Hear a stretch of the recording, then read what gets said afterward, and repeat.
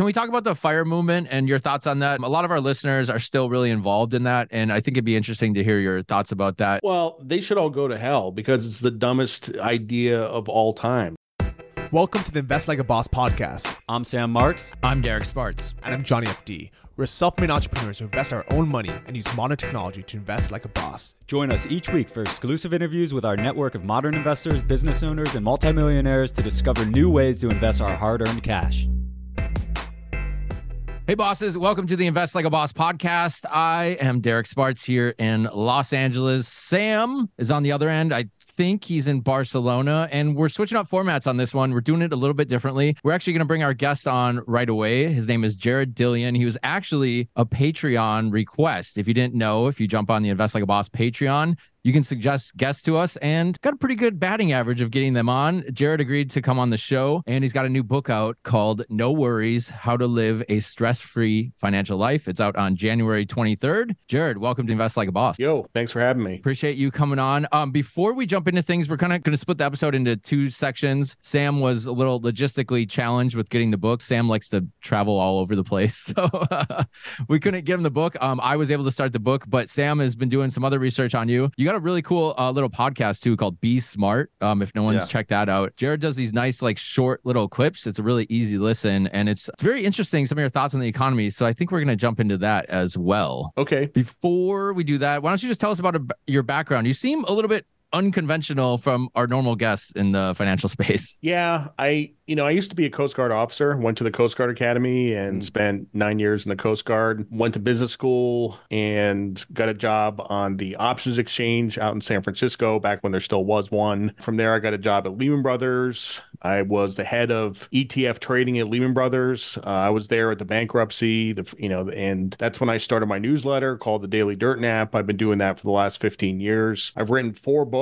First one was Street Freak in 2011. Then I wrote a novel called All the Evil of This World. Then I wrote an essay collection called Those Bastards. And like you said, No Worries is coming out January 23rd. But, like you said, I don't really fit the mold of sort of standard issue white guy, that does finance. We try to diversify our guests, but it's hard, man. There's a lot of old white guys out there in this space. Jared's got tattoos, so it's diversified. Yeah, so I got some of the tattoos here. You can see them. So yeah, we'll put pics up online too. Jared's got not quite a full sleeve, but he's working his way there, I think. The tattoos are new, actually. I started getting them when I was like 43 or 44. So something I always wanted to do. So he's definitely on the way to a sleeve. Definitely on the way to a full sleeve. Yeah, but I'm also a DJ. I haven't performed much this year, but I usually have 6, 7, 8 gigs a year. I throw parties in New York City. Nice. I play house music. So I come from a music background too. I used to be a radio DJ, and I also manage music artists. So I think we got some stuff to talk about at the end of the show about that. But We'll talk about money first. Okay. Sam, I know you've been listening to a lot of Jared's stuff. Do you want to kind of kick off some of the questions you had for him? Yeah, Jared. Sometimes we like to go back to kind of basics and clear up some terminology and things that might be unclear for ourselves and the listeners. I know you spend a lot of time just kind of analyzing charts and indicators of the general economy. Like, what are some of your favorite indicators or things that you kind of pay attention to around like jobs reports or Fed rates and things that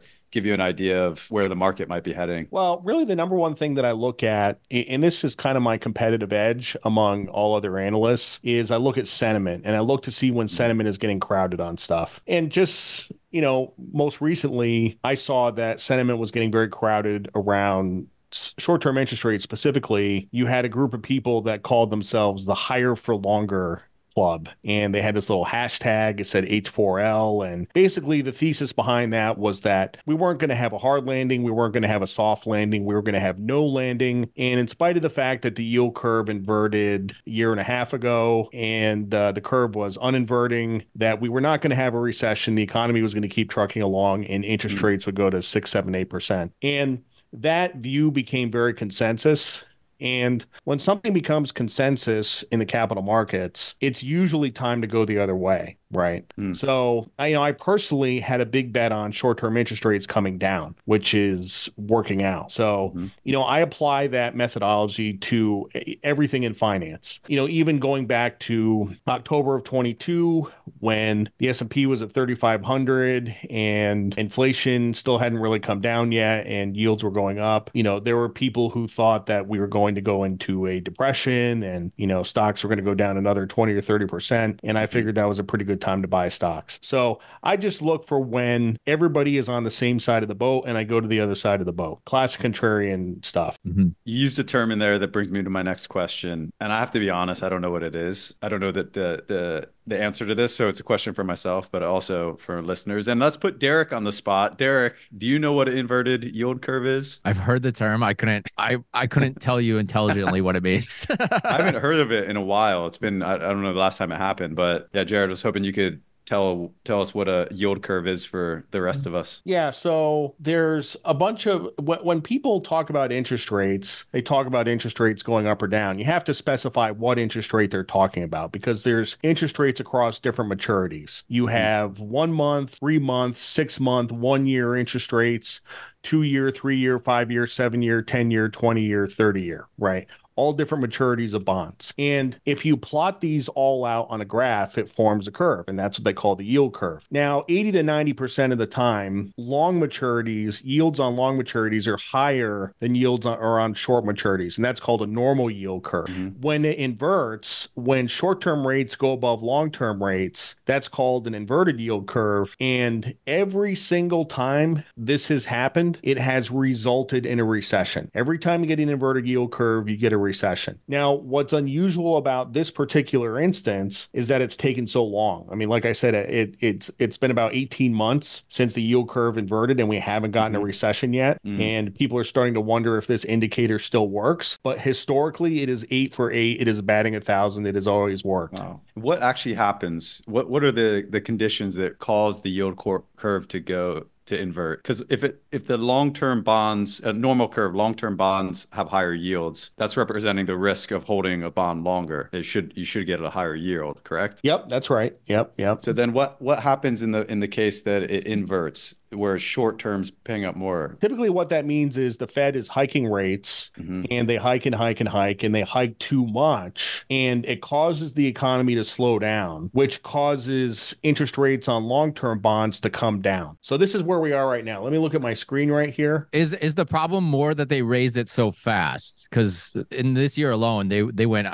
very fast. Is that really causing it? The speed and the magnitude are both important. Yeah. So right now, 2-year yields are 4.4% and 10-year yields are 3.9%. So the yield curve is still inverted. So, and then the only time the Fed does that is when there's kind of an extreme economic situation where they have to take pretty rapid action, like in this case to ward off higher inflation. Yep. So there's vulnerability in the economy already that forces the Fed to take action and then causes the yield curve to invert, it seems like. Yep, 100%. Yep. Yeah. So Jared, since you were in the middle of pretty much the worst financial disaster in the last 20 years at Lehman Brothers, what are you seeing that compares to that situation to today, if anything at all? Almost nothing. There's really, every recession is different. Every expansion is different. It's hard to generalize about anything. What we have, there's a bunch of stuff going on today. Valuations are high.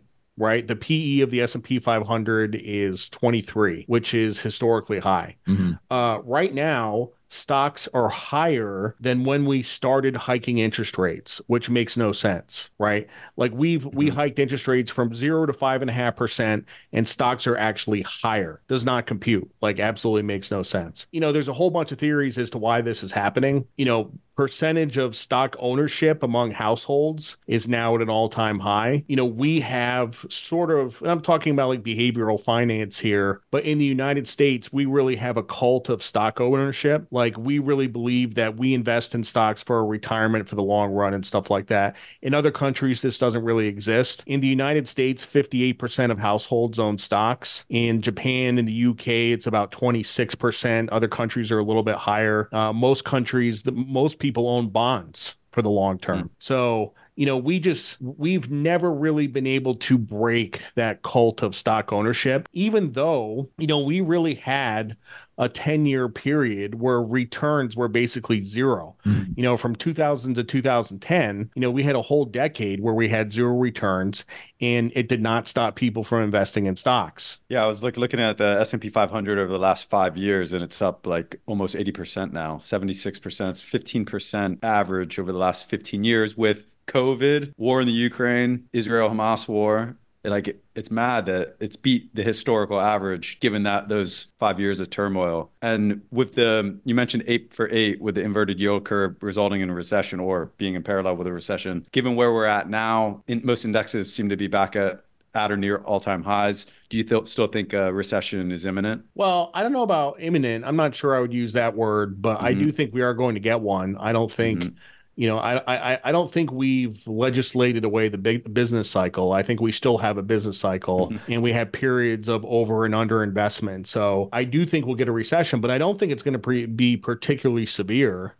I think it'll be pretty mild. A lot of people are drawing parallels to the 1994-95 period, which, people are saying, well, that was a soft landing. The Fed raised rates about 300 basis points really fast, but they did not invert the yield curve. And then in 1995, stocks took off. So people are sort of rationalizing the behavior of the stock market through stuff like that. Jared, on one of your other recent podcasts, I heard you talk about the Terminal Feds Fund. I think it was Terminal Feds Fund, and you mentioned 5.5% was the Terminal Fed Fund. I was trying to understand what that actually meant and in what context it is to where we're currently at with Fed rates. Well, what terminal Fed funds mean is like where would Fed funds be in an environment where inflation is stable and the economy is growing at 3%, right? And if you look at the Fed directives, like when we have a Fed meeting, they issue a directive and they have what's called a dot plot where you can see where their predictions for interest rates are going to be for the next 6 months, a year, 2 years, 5 years. And equilibrium Fed funds rate should be around 2.5% or 3%. Like that's what terminal Fed funds means. Like that's where we should be. Like right now, we are in very restrictive territory. The Fed is going to be cutting for sure next year. They say they're going to be cutting 3 times. I think they're going to be cutting more than that. But basically, their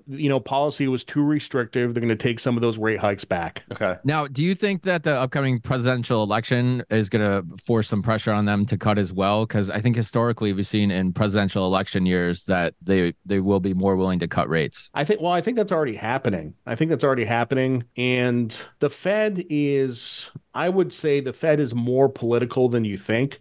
Not so much to the extent like, there's a lot of conspiracy theories out there saying Jay Powell, wants to get Biden reelected. He doesn't want Trump to be president. I don't think it's that blatant, but generally fiscal and monetary policy gets easier in an election year. In the 4th year of the presidential cycle, stocks usually go up a lot. So these things are all true. So cool. So Jared, I have just one final question. I think this will kind of lead into more of the book stuff as well. But while we're on the topic, I know you're a super smart guy and you deal with all types of very complex financial aspects, derivatives, shorts, options, inverted yields. What, like in your day-to-day, what is it that you really enjoy spending your time on within the category of finance? And what's the stuff that you tend to not enjoy as much anymore? I don't enjoy trading as much as I used to. I don't enjoy taking risk. I'm getting older. I'm going to be 50 in March. And I don't have the risk appetite that I did when I was in my 20s or 30s. And I still do trade and I still do take large amounts of risk, but I just don't enjoy it as much. Whereas I used to sort of get jazzed on it. Like I really, I like taking huge amounts of risk and I don't. What I do like to do is write. I don't really consider myself to be a financial analyst. I consider myself to be a writer first. I like to write my newsletter. I write a bunch of other stuff. My next book, After No Worries, is going to be a collection of short stories. I just finished an MFA in creative writing from Savannah College of Art and Design. Oh, nice school. So that's what I spend my time doing. I like to write. So I'll never forget when I was like maybe 15, I was walking around Savannah School of Art and Design. And I remember it was just all girls, like beautiful girls everywhere walking around. I was like, I don't think I'm going to be doing art and design, but man, this would be a great place to spend 4 years. Yeah, speaking of Jared, where are you based in South Carolina? I think because Sam actually Yeah. has a house in South Carolina too. I didn't know exactly where you're at. Yeah, I'm in Pawleys Island. That's where I live. Oh, Yeah. nice. Yeah, cool. I'm over by Greenville in a Yeah, little small yeah. area near Clemson University. Yep. Yeah, South Carolina. Derek, over to you with more of the questions around the topic of the episode. One more thing before we get to that. Can we talk about the FIRE movement and your thoughts on that? A lot of our listeners are still really involved in that, and I think it'd be interesting to hear your thoughts about that, and then we'll jump into your new book. Well, they should all go to hell because it's the dumbest idea of all time. Like the FIRE movement is a terrible idea, not just practically, but philosophically. Like the whole thing is demented. I can't believe that people do this. And the idea that for the first 15 years of your adult life, you would live in complete deprivation so that you can save 70% of your income so you can get $2 million so that you can live in deprivation the last 50 years of your life. Right. So you're living in deprivation your entire life. Like, I don't think that's a good idea. What it is it's an anti-consumption movement. It really has nothing to do with saving or investing. It's an anti-consumption movement. It says that consumption is bad, consumption is evil. And the reality is that buying material things gives us happiness. Right? I mean, not the kind of happiness you would have from a marriage or a relationship with a pet or a friend or something like that. But buying material things does give us happiness, and it is unnatural to deny ourselves that happiness over an entire lifetime. The other thing is that let's say that for the first 15 years of your adult life, you are successful in saving $2 million and now you retire and you're doing whatever with your time for the next 50 years. That's a lot of stress because every time the stock market goes down 3% in a day, you're doing this mental math about, oh my God, am I going to have to go back to work? Can I make my savings last? What if we go into a bear market? Like, yes, you have all this free time, but I would think that would be the most stressful thing in the world is to sit there and watch your retirement account go up and down every day. It's a terrible idea. Well, I think we're pretty clear on your stance on the FIRE movement. I think that'll lead us very nicely into your new book. So let's take a super quick break, and then we'll find out about Jared's new book called No Worries.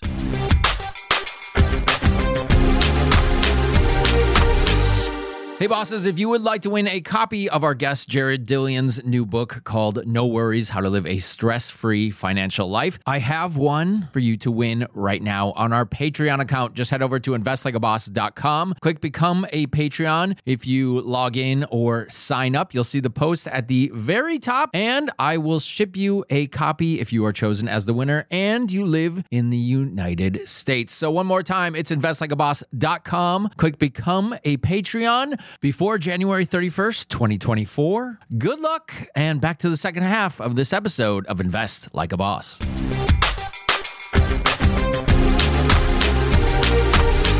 All right, back on the show. I was able to get an advanced copy of Jared's new book. It's called No Worries, How to Live a Stress-Free Financial Life. I haven't finished it, but trust me, for me, I've gotten pretty far. I'm up to chapter 4.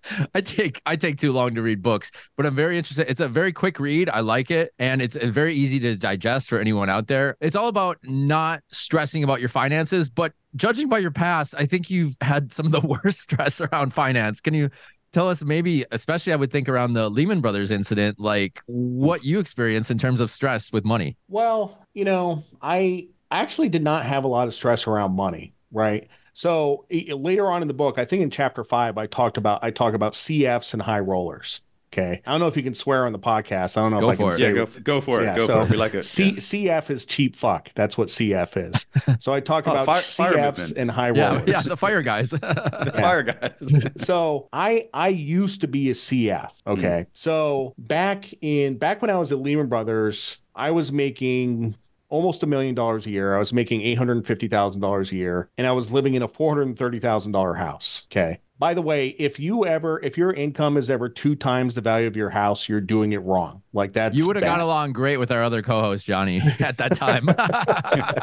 So, but the reality is that when Lehman went tits up, I had a couple $1,000,000 saved up. I had a teeny tiny mortgage payment, and I could have lived for years off my savings, which gave me the flexibility to take a risk and start my own business in the middle of the financial crisis, like, which is insanity. Like, I started a financial business in the middle of the financial crisis, which turned out to be the best thing of all time. If you're ever starting a business, starting it in a recession is the best thing to do. Absolutely. Yeah, I actually, like, I had some money stress, but it wasn't terrible, so. Jared, was that a salary, or was that like mostly commission that you're making that type of money? It was salary and bonus. It was salary and bonus. And we're talking, 15 years ago. So that would have been well over $1 million today. Yeah. Yeah.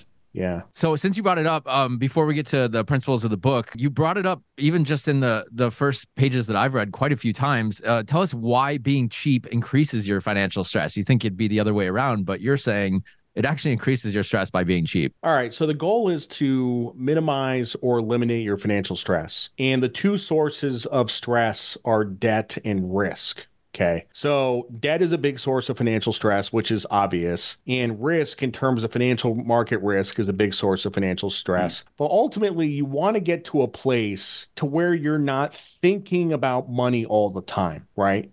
And somebody who is cheap, look, we have two types of people. We have three types of people in this country. We have people who spend too much. We have people who spend too little. There is such a thing as people who spend too little.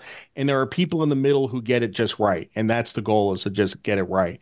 But if you're one of the people who spends too little, every decision you make, even whether to get a soda out of the soda machine, is this complex decision-making process about, well, it's going to cost $2. And do I need to spend $2? Can I wait until I get home? And, everything is done under this framework of, do I need this? Right. And the purpose of money is really to make us happy. And if you're thinking about every single purchase like it is going to destroy your happiness, you're going to be thinking about money all the time. That completely makes sense. Now, who did you write this book for? It seems like you would have a very broad audience with who you're speaking to. Yeah. I mean, literally the audience is for everybody at every age group, but I would say it's really more for younger people. I would say it's for people, right out of college to 40 or 45 years old. I would say that's about the sweet spot. I've had a bunch of people read this book and, who are contemporaries of mine, and they say, man, I wish I read this when I was in college. Like, this is really stuff I needed to know. And you bring up three major money points of stress in your life. You said, don't worry about, being cheap and getting the Starbucks every day or whatever it may be. There's really three financial pieces that are super important. You talk about buying a car, buying a house, and going to college. Is it really that simple? It really is that simple. So, Susie Orman says, and nothing against Susie Orman, she's great, but she kind of made herself famous by saying, if you don't drink coffee in the mornings and you save that money and you invest it, then you can retire. Okay. So let's do the math. I stop by Dunkin' Donuts every day on the way to work. I get a nice coffee. It's $3.70. I do that 225 days a year. That's $900. $900 a year. If I do that for 40 years, that's $36,000. If I invest that, then it turns into $150,000 or $200,000. Okay. So the math checks out. If I don't buy coffee for my entire life, I will have $200,000 and I can retire. The math absolutely checks out. Problem is that buying coffee is a small daily luxury that is very, very hard to give up. I personally buy coffee because I got to go to the bathroom. It aids in digestion. I got to go to work and take a dump, right? And if you don't take a dump for 40 years, you're going to be pretty miserable, right?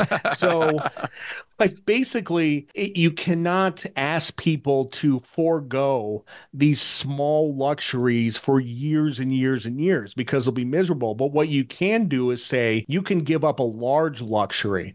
So if you're shopping for a house and you have a 2,800 square foot house and a 2,400 square foot house, if you get the 2,800 square foot house and it costs $100,000 more, that's $120,000 in interest you will pay in 30 years, which is 100 years worth of coffee. So just that one decision is worth 100 years worth of coffee. So it's really about getting the big decisions right. If you get the house right, right, the car right, the student loans right. You don't have to worry about coffee. You don't have to worry about anything else. You can drink the coffee. It's fine. And speaking of college, student loans just picked back up here in the US with interest rates. And I think that's on the top of a lot of people's mind that they were like, I spent 6 figures to go to school and I'm making 40 grand a year. So you bring up that it's more important to say when and not where you're going to college. Can you elaborate on that? Well, basically, nobody should graduate from college with more than $40,000 in debt, right? And the assumption is that, you graduate from a second tier school, you can make 60 or 70 grand when you graduate. If you have 40 grand in debt, you can pay 8,000 a year. In 5 years, you can have it paid off. The goal is to have your students' loans paid off in 5 years. If you're in your 40s or 50s and you're paying off student loans, you did it wrong. Like, absolutely. One of the worst things that we did, and when I say we, I mean Obama, in 2009, signed into law something called income-based repayment plans, right? So let's say you go to college and you have $100,000 in debt, and your student loan payment would ordinarily be $900 a month. But what they do is they means test it and they look at your income and they say, well, you can only afford $250 a month. So people pay $250 a month on their college debt, but the interest is still accruing and it's being added to the balance of the loan. So you get these people, they're like, I've been paying my student loans for 10 years and I started with 100,000 and now I owe 130,000. So I'm going to vote for Bernie Sanders, like, so like it literally is just the math. And what the income-based repayment plans did was they shielded people from the economic consequences of their actions until later. Right? Like it basically postponed that decision until later. Actually, I didn't know that it was a certain legislation that caused that to happen because I hear a lot of people saying, I started with this amount in student loans and I've been paying it and the balance is going up even higher. So that's really good insight onto why that's happening to a lot of people. Yeah, and what people should do is, if they're part of the income-based repayment plans, like if your payment is $300 a month, you have to pay more. Like you have to pay $700, $800, $900, $1,000 a month in order to pay that down. It's just like your credit card bill, they give you a minimum, but you should definitely not be paying that. Yeah, you should not be paying the minimum. Yeah. So can you elaborate on the 5 parts of no worries? You say attitude, balance, how to manage stress with having debt and how to minimize it, how to manage stress associated with risk and how to minimize it, and finally, relief. Can you kind of touch on all those points quickly? Can I touch on all those points? Well, we would be here for a while, but I'll talk about the attitude piece for a little bit. Sure. I think the first chapter is the most important chapter of the book. In the first chapter, I say something kind of profound or stupid. I say that if you want money, like you have to want money. Like you have to want money. Like that's like, I think most people, they wish they could win the lottery and win $100 million, or they wish they could get a higher paying job, or they wish this, or they wish that. I mean, you can wish for it, but in order to want money, you have to go out and get money. So one of the things I talk about in that chapter is sort of the things that you can do to make more money, like getting a raise, or getting a job, or changing careers, or going to school to changing a career, or starting a business, or doing passive income. Like these are all things you can do to make more money. And most people kind of passively sit around and they say, gosh, I wish I had more money, but they don't do what it takes to get it. I heard Jared talking about this on one of his podcasts, which if you guys haven't checked it out, you should. I mean, they're short bites of Jared talking and like very succinct topics. And one of them was talking about like, do you want to get rich? Like, are you sure you want to get rich? And all the things that go along with becoming rich. And I was just kind of listening to that, nodding my head, like, yeah, that totally nails it. But it's hard, I think, Jared, like in your experience, I'm sure you've seen a lot of people become wealthy, even like just at Lehman Brothers and stuff, making that type of money, and like what that does to your lifestyle and how to manage it. And like maybe a good topic for your insight is like, do most people that you come across that make considerable money, are they better off? Are they happier, or would it be better just to have not had the red pill and stayed college debt? It depends on the person. So I have a Substack, which is free, Hmm. and I've written many, many essays on that Substack, but one of them is called How to Handle Success, Mm. right? Which there's a lot of books on how to handle failure. Like everybody knows how to handle failure, but most people really don't know how to handle success and falling ass backwards into a bunch of money and how complicated that makes your life and stuff like that. So, at Lehman, I saw a lot of different people. I saw people who did the round trip. They started at zero and they went to millions of dollars and they went back to zero. And then I saw people that handled it well. They invested in T-bills and saved. Mm. And when everything went to shit, then, they were fine. I've seen all different kinds of iterations of that. It really depends on the person. I think you had mentioned in the book too that you said that people that handled money when they didn't have money are much better off than people that weren't able to handle money and then fell into money. Yeah. Yeah, yeah. If you don't mind, we do have a question from one of our Patreons, AJ. He was interested in asking you your thoughts on this. AJ writes, before I was diagnosed with cancer at 30 years old, my wife and I were savers and lived below our means. After treatment and eventual remission, our outlook shifted more towards taking the trip or making the purchase versus automatically saving. Do you have any tips on maintaining a balance without the fear of missing out? That is an amazing story, and I'm glad he came to the right conclusion. I'm sorry that he had to get cancer first to come to that conclusion, but Mm. he ultimately came to the right conclusion. You miss out on a lot of life by being cheap. You just don't get to experience a lot of things. You know what I mean? Like the money is there for a reason. It's there to make you happy. Like there are some people who derive pleasure from logging into a bank account every day and counting their money. They're like, "Ooh, I have $2 million in my bank account," and they get a boner. And like like that makes them happy, right? Mhm. But like that's stupid. Like, Mm. really, that money is there. Look, I have a friend. He's a very dear friend. He's extremely wealthy. He's probably got 30 million bucks saved up. He lives in a terrible house in a terrible neighborhood. He does occasionally take vacations, but he goes to Sandals. Okay, he goes to Ooh. Sandals at like, $260 a night. But like, I think about that and I'm like, that motherfucker is gonna die with a big pile of money and will have never enjoyed it his entire Mhm. life. Like he will have never have derived any benefit from it whatsoever. And I think that like if you're wealthy, like I actually almost consider it to be a sin to not spend your money if you're wealthy. You know what I mean? You should not be driving a 12-year-old used Chrysler Sebring with cigarette smoke smell in it. Like you should not be driving that. You should buy, not saying you have to buy a Lamborghini, but you should buy an $80,000 new BMW and enjoy it. Like the goal is not to live above your means. The goal is not to live below your means. The goal is to live at your means. That is the goal. And the book is all about this balance, right? About trying to achieve this balance. And we have in the United States, we have a personal finance industry that looks at these people and say, all right, we got this guy. He bought a $100,000 Chevy Silverado. He's got a 570 credit score. His truck payment is bigger than his house payment. He's the bad guy. He is what's wrong with America. And we say this person is the villain. But my friend with $30 million who lives in a terrible house is the good guy. He's doing it right. And the reality is they're both wrong. They're both absolutely wrong. You want Mm. to live at your means. You want to achieve that balance. Jared, I know you spoke with Bill Perkins. What do you think about his idea of die with zero? So I haven't read his book. Hmm. I actually, when I had my radio show, I had him as a guest on my radio show, and I got to talk to him. I Hmm. don't disagree with anything he says. I really don't. Mm. I think it's a pretty good concept. So Did he ever return your tweet? no, he didn't. No, but he probably doesn't even remember who I am. I don't. I'm not holding a grudge against Bill Yeah. Perkins. Like it's fine. Yeah. So We could reach out on your behalf. We've talked to him a few times. But that actually did, what you were speaking actually reminded me of that as well. You got time for a really fun question before we get out of here that doesn't have anything to do with money?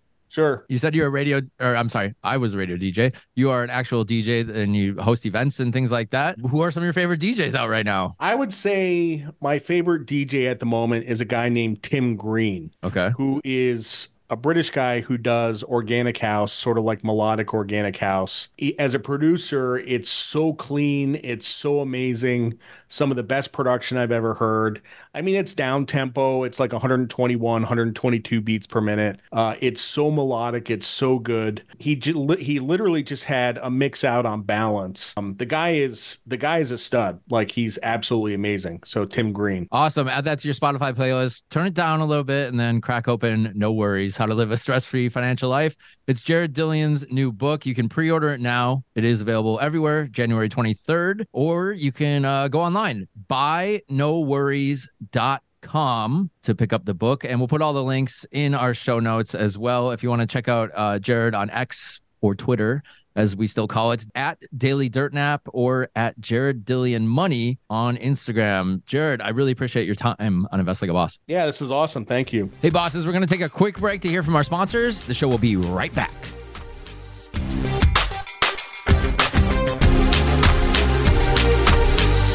All right, thanks to Jared for coming on the show. Sam, do you got any thoughts before we get out of here? I really liked his comments on the FIRE movement. Oh, his rants on FIRE movement were classic. That'll be a controversial bit, but a very good one. Yeah. We it's been a while. We did a dedicated episode on FIRE. Obviously, the movement got very popular recently. I thought Jared's kind of nailed it with like anti-consumerism, but anti-consumerism can also be like minimalism, and I do see a lot of value in minimalism, but it's different for everybody. Obviously, spending and acquiring is fun, and that's what most people do like their whole life, right? You reach like peak spending and peak consumption around like 50, which is like 30 years of consumption from the age of 20 onward, right? Where do you stand with it right now, Derek? Like, you're starting to accumulate quite a bit of things and always got your eye on more things, and it's adding stress to my life. So I don't but I guess the way that Jared puts it in his book, at least as far as I've read so far, is like, you shouldn't be buying these things with debt, which obviously makes sense. But, you know, there is a balance. Like, I want my coffee every day. I actually stopped and got a coffee before we got here every day. Yeah. I'm not willing to go that extreme. And I really like the use case where it's like, if you can afford a house for $1 million, but you bought a house for 1.2, and you probably would have been just as happy in the house that was $1 million.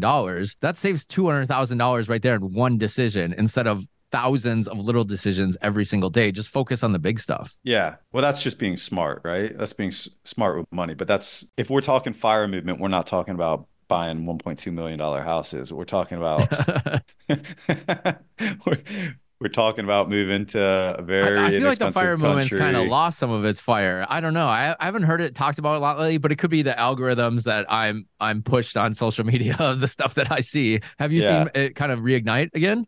No. But I think that generally, like, it's what a lot of people are, they're living their life as that. Like, I think he nailed it with, you're basically aspiring to live poor for the first 15 years of your adult life and then retire poor for the rest of your life, right? So I think the much better approach, and that includes a lot of frugality, right? Being the CFs and stuff. I think the much better approach, although it's arguably more difficult, but is to make as much money as possible. And then if you want to retire into like a minimalist lifestyle, that's awesome. But you always have the opportunity to come out of that. If you want to go out and blow money on a ridiculous vacation or business class flights, or think of all this new like technology and stuff that's coming out, like stem cell and AI and even like space tourism and stuff. And it would suck to get like to age 65 and be exactly like you said. And then you can't afford to go to space when everybody else is going. Or the market crashes and you're like, wow, maybe I have to go back to work, let alone I can't go like on that trip to Mars or whatever. But you're just worried about even your basic bread and butter. And you don't know how long you're going to live. By the time we're 60 years old, living to 120 might be the new normal, right? Couple stem cell injections and you're off. Yeah, let's hope so. I think it's very short-sighted to try to be in the FIRE movement these days. And I love his blunt answers on that. And he's kind of that same way in the book too. He's very straightforward and straight to the point, doesn't beat around the bush. His podcast is that same way. Yeah. Sam, I know you listened to some episodes and it's just nice little snippets to kind of remind you like, oh, hey, yeah, okay, I could do that. And kind of kicks in the butt a little bit. Hey, Derek, what are you drinking each morning? We know Jared's drinking Dunkin' Donuts each morning. I'm boring, man. I just get black coffee. Like a black coffee where? Starbucks, or there's like a local little place by me that I go to. It's just whatever's easiest for me. So you're still spending your $3, $3.50 on a coffee each morning. Yeah. But it makes you that much more smart. I'm not getting a $7 latte very often, but I don't know that that's even a money choice. It's kind of more like I don't need to drink 400 calories in a drink. I've been drinking the $7 lattes a lot lately. You know why? Why is that? Starbucks got their toffee nut latte for the holiday season, man. God. You got to get one a day, brother.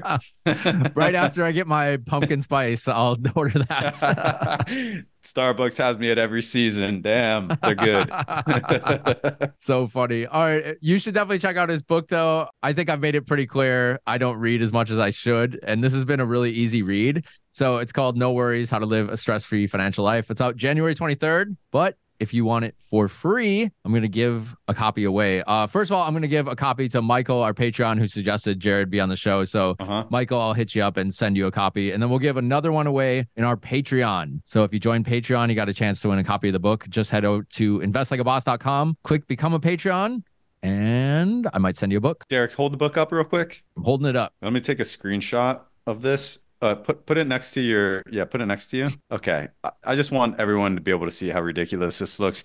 Derek actually matched his sweater to the cover of the book. That might have been what happened. You know what? That could have been like a conscious decision when I was getting ready this morning to match the book. He's got a Christmas green sweater on, and the book cover happens to be Christmas green. It's money green, Sam. It's not Christmas green. It's money green. It's Christmas green. It's trying to, trying to soften up Jared by matching his book. Oh, it's cute, man. That's what it is.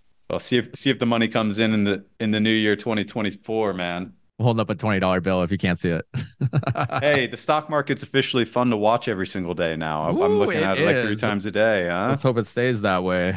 All right, so thanks again for Jared for coming on the show. Sam, do you like this tag team interview style? I don't know. Should we keep doing it?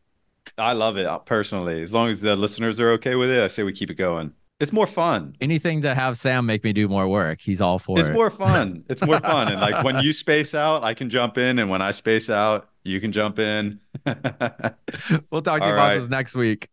Thanks for listening to the Invest Like a Boss podcast. Join our mailing list at investlikeaboss.com to get exclusive access to our insider investment portfolios and our private members forum. If you enjoyed this episode, please subscribe on iTunes or your favorite podcast app. Tell your friends and leave us a review in the iTunes store. It helps more than you know. See you guys next week.